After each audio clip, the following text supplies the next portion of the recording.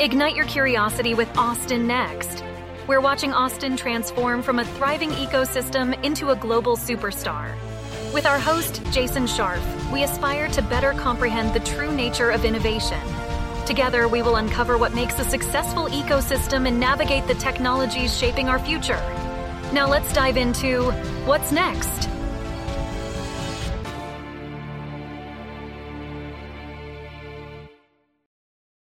Infrastructure is one of the key issues impacting Austin's rapid growth. Whether it's water, roadways and transit, or power, we must ensure that we have the resources to handle our growth. Today, we focus on power. Joining us is Christy Cardenas, Managing Partner at Grit Ventures. Grit Ventures focuses in part on new energy sources, distribution systems, and transportation. Christy is an early-stage builder in the real asset and infrastructure space. She focuses her time on clean energy and logistics, in addition to AI and data platforms. Prior to Grit Ventures, in large-scale private equity, she invested with First Reserve and Arroyo Energy in the ongoing clean energy revolution across energy and power infrastructure sectors. Her focus spanned the value chain, including solar, wind, biomass, energy efficiency, hydrogen fuel cells, and transportation, among others. Christy started her career in energy investment banking at Citi during the last credit crisis, working on a variety of M&A, IPO, and debt issuances across the upstream, midstream, oilfield services, and petrochemical sectors. Christy has also enjoyed roles at Mercury Fund and Ecliptic Capital and continues to serve in an advisory role to both firms. She is intimately familiar with both economic and technological transformations, investing throughout the ongoing energy revolution across capital markets. She's investing in similar transformations across many sectors. Christy is intimately familiar with both economic and technological transformations, investing throughout the ongoing energy revolution across capital markets. She's investing in similar transformations across many sectors, all in support of a better future. Christy, welcome to the Austin Next podcast. Hi, Jason. Thanks so much for having me. So let's start off a little bit with your background. How did you get involved in startups and venture capital? Good question. I'm not a traditional venture capitalist. I sort of came from the other direction. I started in investment banking at Citi right around the last credit crisis. Speak of the devil.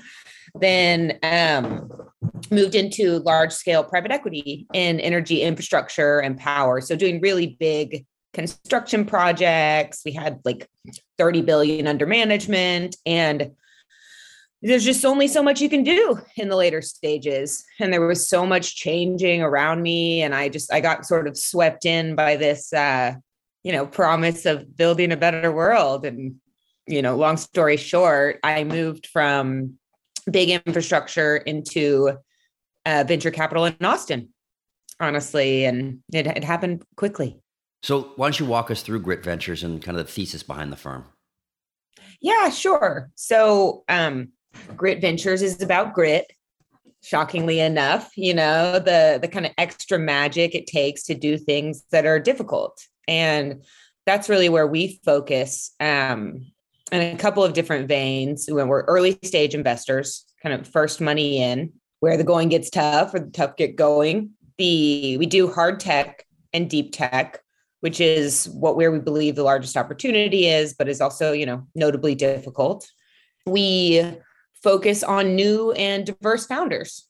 And, Grit, my partner is a woman at Menlo Park, where I think it's sort of a wink to the underrepresented. It takes a little something extra. And that's really, how we focus. Early stage, deep tech, new and diverse founders, emerging hubs, creating, new real value and, an impact orientation, trying to, save the world. So one of the things that I've noticed, if you go back, 5-6 years, the number of deep tech VCs was a very, very small group. I feel like that's changed and that there is a more of a focus on that. And of course, it's funny, we use deep tech, hard tech, frontier, lots of different kind of terms from there. So one, how do you define that? And two, why do you think it's now a moment that people are starting to focus more on it? Yeah, I definitely think that I am seeing more deep tech investors, and even from the big VCs, their rhetoric has kind of changed towards deep tech. The way that I define it is more kind of technical risk as opposed to deep market risk. So, we look at horizontal technologies like robotics and AI and energy and power that really span across the industrial value chain, whereas, a lot of VC is, e-commerce or consumer or very healthcare, very kind of single industry, single market focused with a business model innovation. I think that there's kind of a macro pull going on with labor shortages. I mean, we're short 10 million workers. That's the size of the state of Michigan, the 10th largest state. You can't avoid the supply chain disruption. It's everywhere. The energy situation, which we'll talk a lot about, is a mess. Gasoline prices are sky high. Inflation is sky high. There's these very real problems that are rooted in the physical world. And in order to solve them, you really have to go kind of revert to value and go to these deeper technological innovations. That said, the majority of capital is still in software and e-commerce and consumer and kind of just the stuff that we've been doing for the last 30 years, and that's playing out in the markets now. There's a bit of a mess out there. Guessing you're seeing that. Indeed, there is. I want to start off in terms of talking about background. We have energy issues that are ranging from Europe to California to here in Texas. How do you look at that? How do you see what's going on? And where's Grit Ventures playing in that space? Yeah, good question. I think this is a crazy moment in history, just when it comes to energy. The markets had really run up. Russia invades Ukraine. Europe is so heavily dependent on Russia for energy. I think it's a big part of why Putin thought he could invade Ukraine.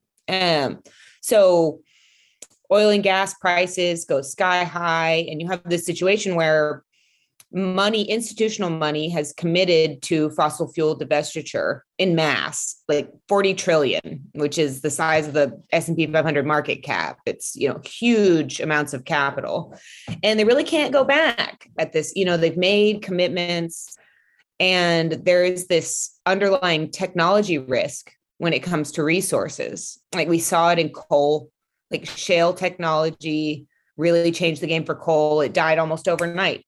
And the same thing is in the process of happening with natural gas and renewables and oil and electrification. And we're still dependent, but this kind of root risk that it could die overnight, I think is scaring a lot of money. So we're in this very difficult situation of the reality of having very high gasoline prices and high inflation until we solve this with technology. And that's really where we're focused is, what are the right technologies and how do you bring those to market more efficiently than people have done in the past? What are those technologies that we need to bring to market? Well, there's a lot out there, I mean, we haven't really been focusing on energy innovation from a venture capital perspective for the last 30 years, since Clean Tech 1.0 burst. And so there's a lot of early tech out there. We're looking at new forms of storage. There's a lot that's not sustainable about lithium ion and there's no standardization in the battery market right now. You can't easily transport it. What's nice about oil as a store of energy is it flows. Right. So we're looking at different kinds of fuels, different batteries that are pumped by fuel. We're looking at hydrogen. It's early.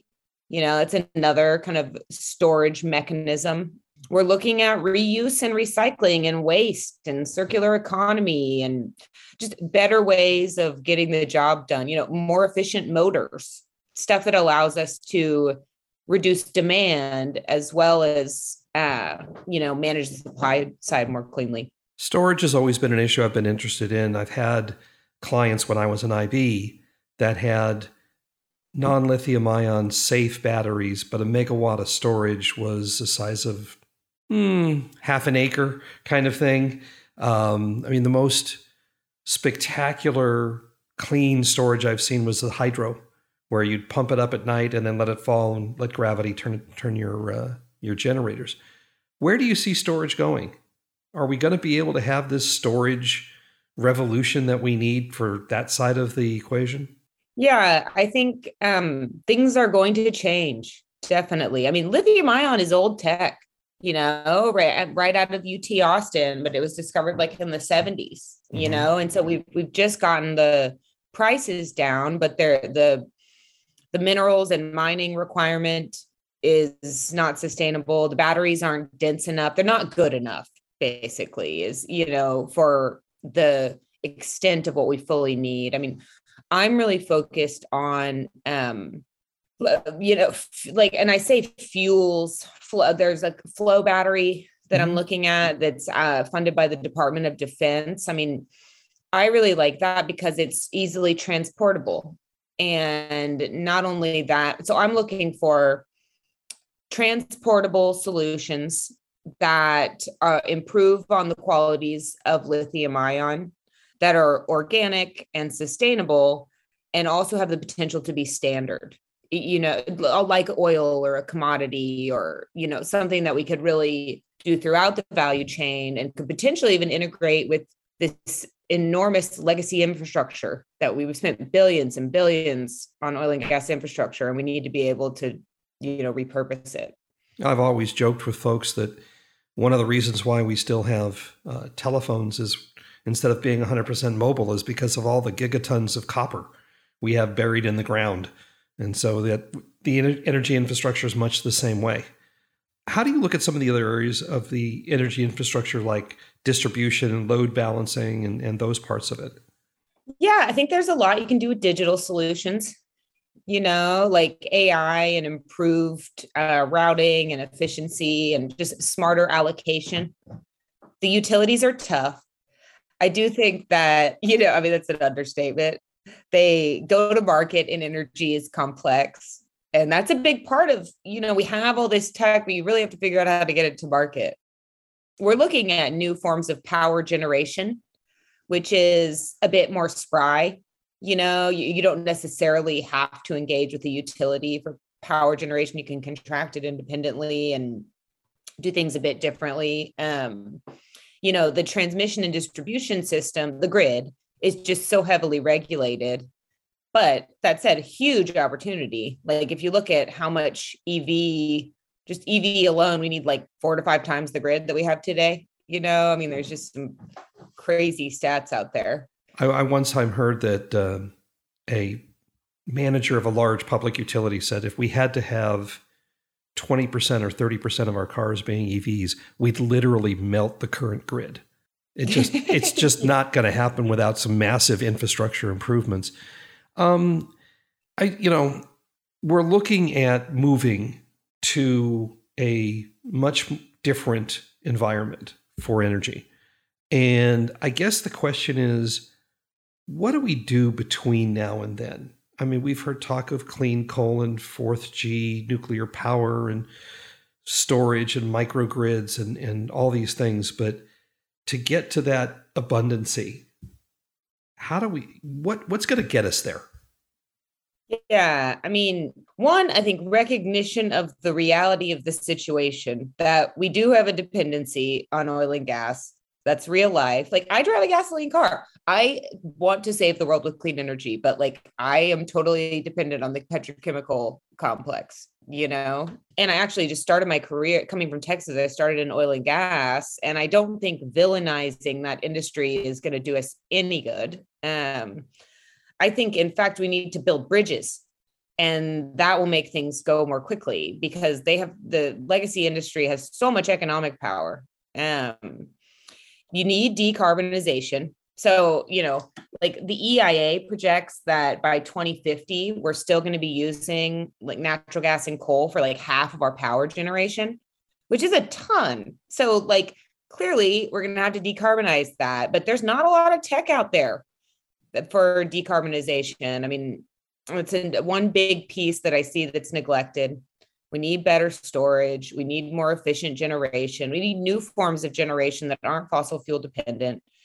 And it's going to depend heavily on infrastructure solutions and the government. I think the government is a huge part of it, honestly, because they have a big problems themselves just with yeah, I mean, climate change certainly, but gas prices being so high is an exposure you don't want, you know? True. And of course, there's always one of my favorite answers to the distribution issue is microgrids.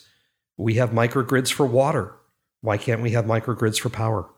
Totally. I do think that just distributed solutions generally are that's the future, clearly, like community oriented and distributed solutions that, more efficiently allocate resources. Yeah.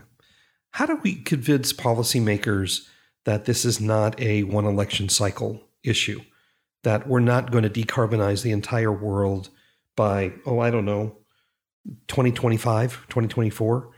It's a complex situation getting humans to make long-term decisions in their best interest, and that's true of the public sector, but also the private markets. I mean, it's a challenge that I see and deal with on a day-to-day basis. I think the question is not, do we need to solve this? It's more, how do we need to solve it? And how does that affect our geopolitical global standing? That to me feels like really the biggest lever. Like, okay, so if you look at China, China doesn't have the natural resources that we as America has. And so they have a bigger problem on their hands to solve. And so they're outspending us on energy transition 2-to-1. They have over 50% market share in electric vehicles, solar, wind, and lithium-ion battery equipment. And I think they're this fear of just China's control over the global manufacturing complex, and that really, extending into energy and disrupting fossil fuels is a very real risk that we need to be aware of and meet head on. And I'm sort of I'll try not to preach to you guys about just the energy technology, but I believe it's the key to the future. It's so energy, dominance is so critical to geopolitical power. It's like everything. And we're at this sensitive moment in time. Well, and to your point, you were bringing up kind of, you said that China doesn't have the same natural resources that we do, except for rare earth. So the one element that we want to definitely shift, from a geopolitical away from. Wait. Let's not forget the other country that has all these rare earths, Afghanistan. Right. So yeah. Well, and so we need stuff we can make here. I think that's another big thing. We need domestic American stuff. Yeah. And so, as we talk about, we want to make these kind of transitions and, how the government is or is not involved. We haven't spoken a ton about nuclear, but an interesting comment that I heard on a different podcast a little while ago was the Nuclear Regulatory Agency, whatever the proper 3-letter acronym is, which is supposed to be, hasn't actually approved a new nuclear plant in 30 years.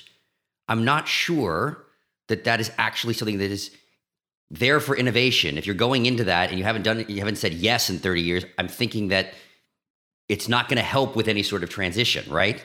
Yeah, this is another complex human problem. There's a lot of fear with nuclear. People are freaked out. Those are big disasters when we don't manage it appropriately. People are taking different approaches because it is in a lot of ways a really nice power source. It's efficient. It doesn't have the same kind of challenges. It's clean. So I'm seeing a lot of small scale nuclear and a lot of just efficient, renewable driven reaction processes. Like there's a big fusion laser at UT Austin. There's like some cool kind of next level stuff going on that you'd probably be surprised by. People are getting out there. Not surprised, but happy. Yeah. So on that note, let's bring it a little more local into Texas and Austin. Obviously, when we think Texas, you think energy, right? So how would you describe the actual new energy innovation that is being both invented here and actually deployed? Yeah, so I see this whole situation as a massive challenge and opportunity for Texas. I think it's the opportunity of a lifetime, honestly. Anytime things change so rapidly. Like really a lot of this is triggered by COVID. Like oil prices went negative. Everybody has their hair on fire. The world just changed. Okay, we need to handle things differently. So we have a couple things going for us. A lot of new people, like new talent that has flooded in. And a lot of them are really impact oriented, and that means clean tech entrepreneurs. And I feel like in Austin, I'm like tripping over clean tech entrepreneurs. I think that's going to be a real strength for Austin. As far as the rest of Texas, I am seeing there's some clean tech. There's some, there are other industrial applications that I think are also positive for energy and sustainability, but are not necessarily energy. Like robotics is a good example. Like if you look at the oil and gas economy, a big chunk of that is services and fleets of machines. And there's a whole body of expertise that knows how to do that stuff. Like I see a major robotics hub forming here, advanced manufacturing, like basically the potential for Texas to solve some of these big labor and, domestic manufacturing problems in a tech forward way that allows it to leverage its industrial economy, cheap land, cheap electricity, huge force of engineering talent, all sorts of expertise associated with structuring capital intensive stuff because of oil and gas, and a super sophisticated industrial infrastructure. We're globally central. We can import, export. There's just so many things that are moving in that direction, and clean energy is going to be a big part of it. And UT Austin, honestly, has a lot going on there. I think a big chunk of what's happening at UT is they're such a strong petroleum engineering group. What does that turn into? And it just logically, you immediately go to decarbonization, which there's not enough of. We really need it. Geothermal, these very direct adjacencies to oil and gas, I think will be something that Texas is really good at. Yeah, I actually saw something recently that fracking technology may be what helps to unlock geothermal. Yeah, that's right. You're drilling holes in the ground. It's early. All of this stuff is pretty early, like we're sorting it out, but there are a lot of these oil field services companies are racing after geothermal. They're trying to figure out, okay, what does it make sense for us to be doing with all of the talent and expertise and resources that we have? And in a lot of ways, clean energy outside of technology, more like renewables, like solar and wind, this stuff is low risk, low return. It sits there, it soaks up the sun. It doesn't do much.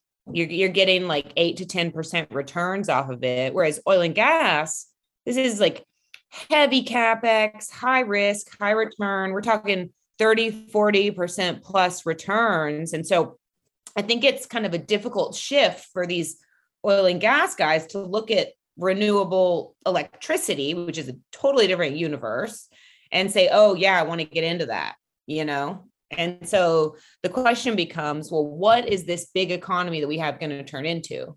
And I think it's more, part of it is clean energy, definitely. And I think it's more tech forward stuff, but then there's these other pieces that'll have to be part of it. So one of the interesting things I think about Austin is the sector convergence. We do have all of these different sectors and you can learn a lot from them. And it was interesting because you had mentioned in the beginning, right? So people are going more into hard tech, which has much more technical risk associated than necessarily product market fit and business model.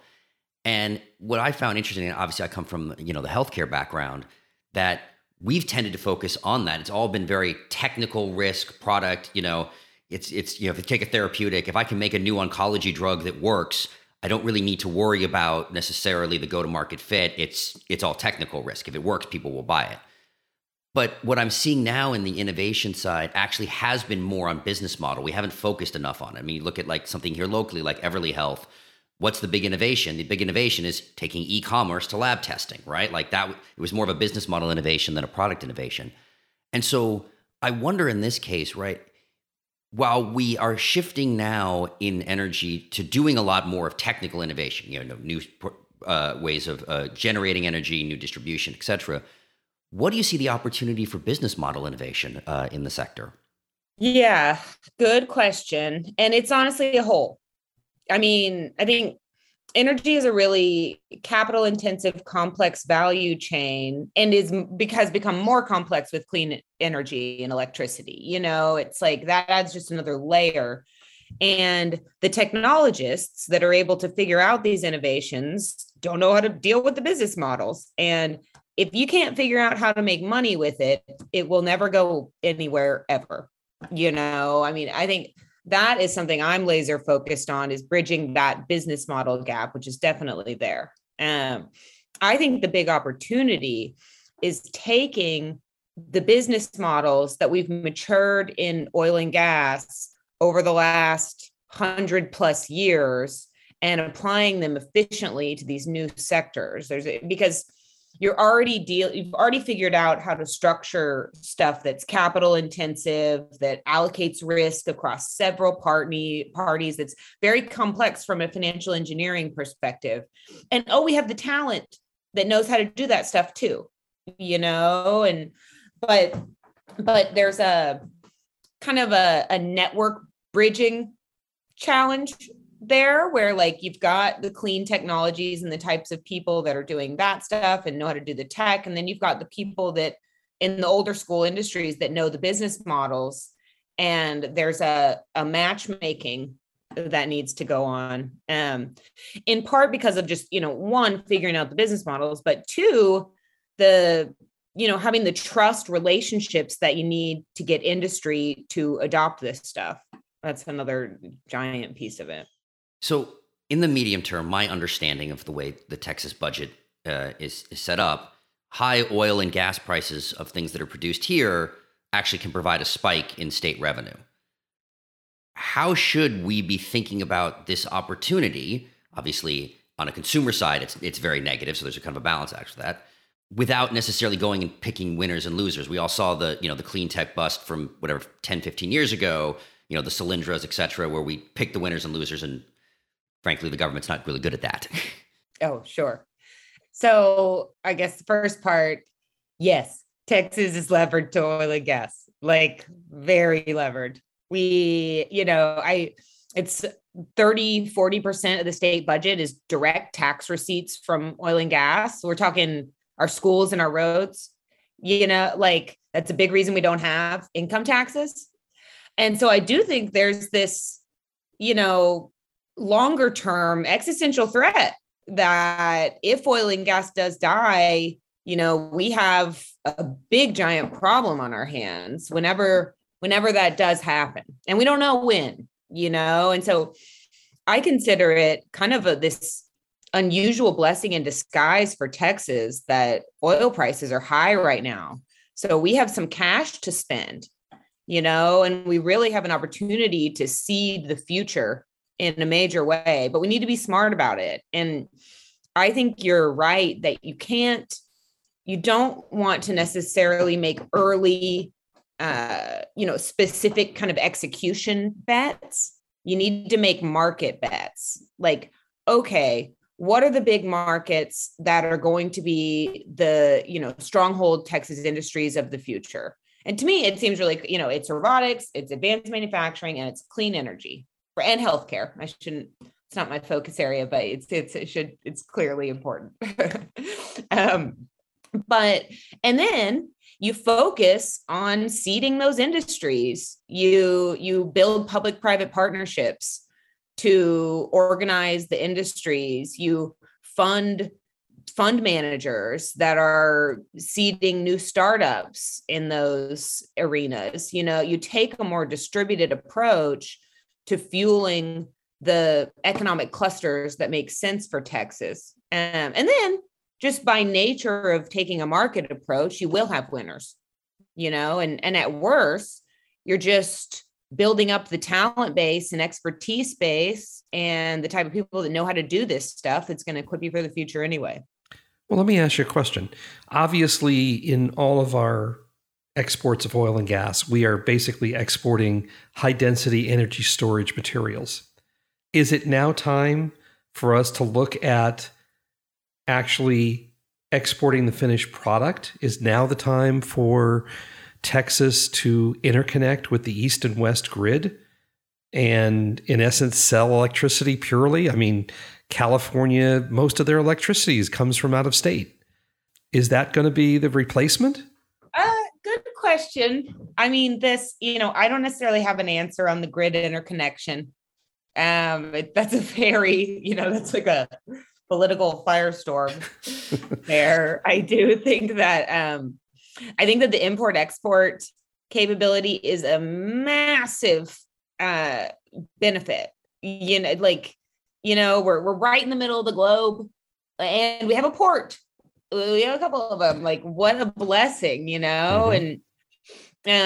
And I do think that we need to diversify, that it can't just be liquids. I think when I look at the depth of the market pull of this labor stuff, it's like the world is going to need robots, and humans shouldn't be doing this stuff anyway, and they don't want to, and they're not willing to, it's like, I mean, that to me is not a problem that's going away. If you look at demographics and, women are having, like, the birth rate has fallen by like 20% since 2007. It's like some of these numbers are crazy. And it's a global thing. And, I also think that a more diversified economy is a better thing. It's like we can kind of see into the future right now.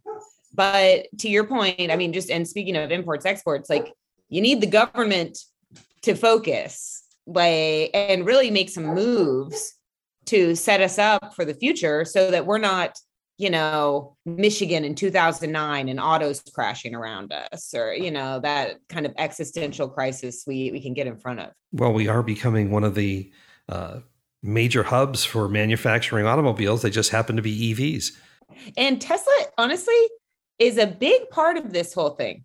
Mm-hmm. They're part of this whole robot. I mean, these you can think of a car as like the first robot almost. It's like you drive it around, you're in control of it, right? Like, and all the same reasons that Tesla moved to Texas are true of the broader industrial base. You've got, so we have these problems with China. We can't, that is not going to be a labor source for us necessarily going forward, not one we want to be dependent on, but we have a close relationship with Mexico. Here we are, we're right next to them. There's just so many different pieces of it that makes sense. And of course, China with the one child per family policy is now seeing the negative impact of that and will for the next 40 or 50 years. Yeah. Oops. So generally speaking, I think we're optimists.